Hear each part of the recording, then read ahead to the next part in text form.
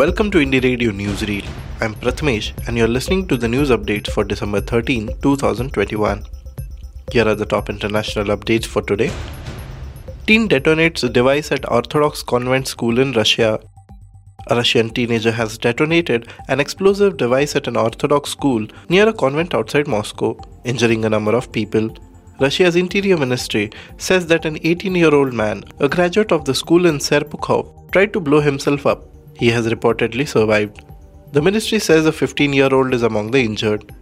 Local media say as many as 12 people are hurt. The teen has not been named. According to local media sources, the teen's animosity towards teachers and students at the school may have motivated the attack.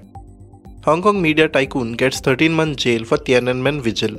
Hong Kong media mogul Jimmy Lai has been sentenced to 13 months in jail for participating in a vigil marking the 1989 Tiananmen incident in Beijing. The 74-year-old was found guilty last week of inciting others to take part in an unlawful assembly. He was among thousands who defied a ban to attend last year's vigil marking the killings in the Chinese capital. More than 24 Hong Kong politicians and activists have been charged over the vigil. Lai was one of the 8 activists sentenced on Monday. They included prominent names like journalist turned opposition politician Gwyneth Ho and lawyer Chow Hang-tung. South Korea Finance Minister says country is willing to join CPTPP trade pact. South Korea's finance minister on Monday said the country will begin preparations to join the Comprehensive and Progressive Agreement for Trans-Pacific Partnership or CPTPP trading bloc. South Korea will initiate relevant procedures based on discussions with various stakeholders to push for the membership at the CPTPP, Mr. Hong Nam-ki said at a policy meeting in Seoul. CPTPP is a free trade agreement that links Canada, Australia, Brunei, Chile, Japan, Malaysia, Mexico, New Zealand, Peru, and Singapore. In October, South Korean Trade Minister Yeo Han-koo said the government is seriously and actively considering the issue. South African president being treated for COVID. South Africa's President Cyril Ramaphosa is receiving treatment after testing positive for COVID-19. His office said in a statement that the 69-year-old has mild symptoms and is isolating in Cape Town. It was in South Africa that the Omicron COVID-19 variant was first detected in November. Despite Omicron being more transmissible than previous strains, including Delta, risk of severe disease and death is low, a study has found.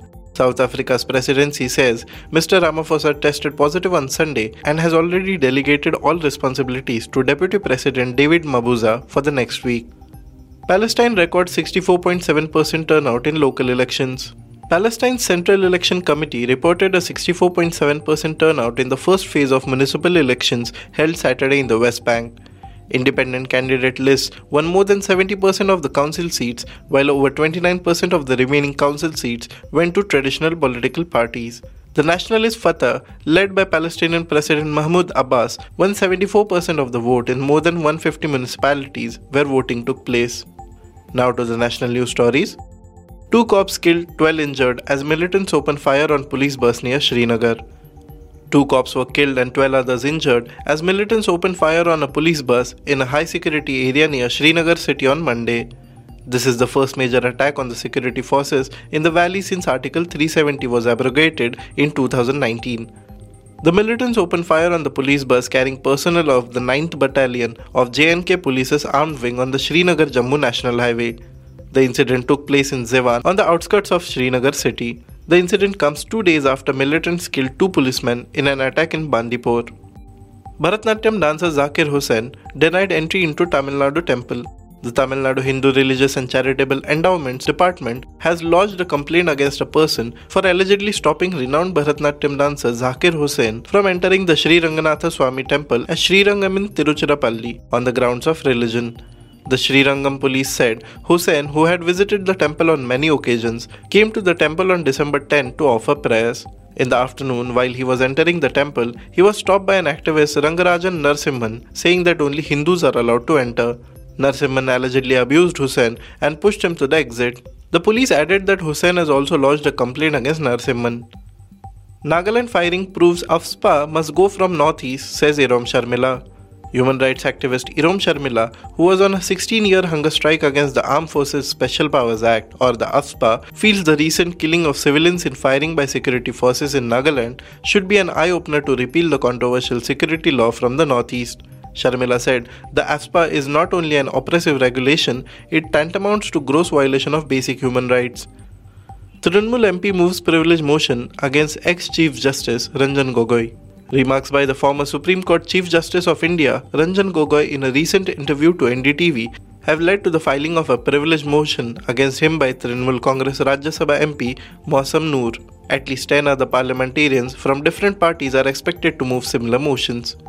During the interview aired on December 9, Gogoi was asked about his attendance in Parliament. The former CJI had cited COVID curbs and discomfort with the lack of social distancing and seating arrangements, adding, I go to the Rajya Sabha when I feel like, when I think there are matters of importance on which I should speak. I am a nominated member, not governed by any party whip. The motion says the statements constitute a breach and undermine the dignity of the House. Maharashtra Excise Department issues show cause notice to bar owned by Samir Wankhede. The Thane unit of the State Excise Department recently issued a show cause notice to the bar owned by NCB Zonal Director Samir Wankhede in Vashi, Navi Mumbai. Thane District Superintendent of Excise Nilesh Sangde said, we have issued a notice in this case for breach of license conditions, and the owners, Wankhedes, will have to appear before the Collector of Thane for a hearing soon. An initial investigation by the local excise department indicated that on the day Samir Wankhede was granted a license for the bar and restaurant on October 27, 1997, he was 17 years old, whereas the minimum stipulated age is 21. As a result, the possibility of the license being revoked is not ruled out. Thank you for listening to Indie Radio Newsreel. To listen to more news, audiobooks and podcasts, stay tuned to Indie Radio or log on to www.indiejournal.in. Also consider subscribing to listen to our premium shows.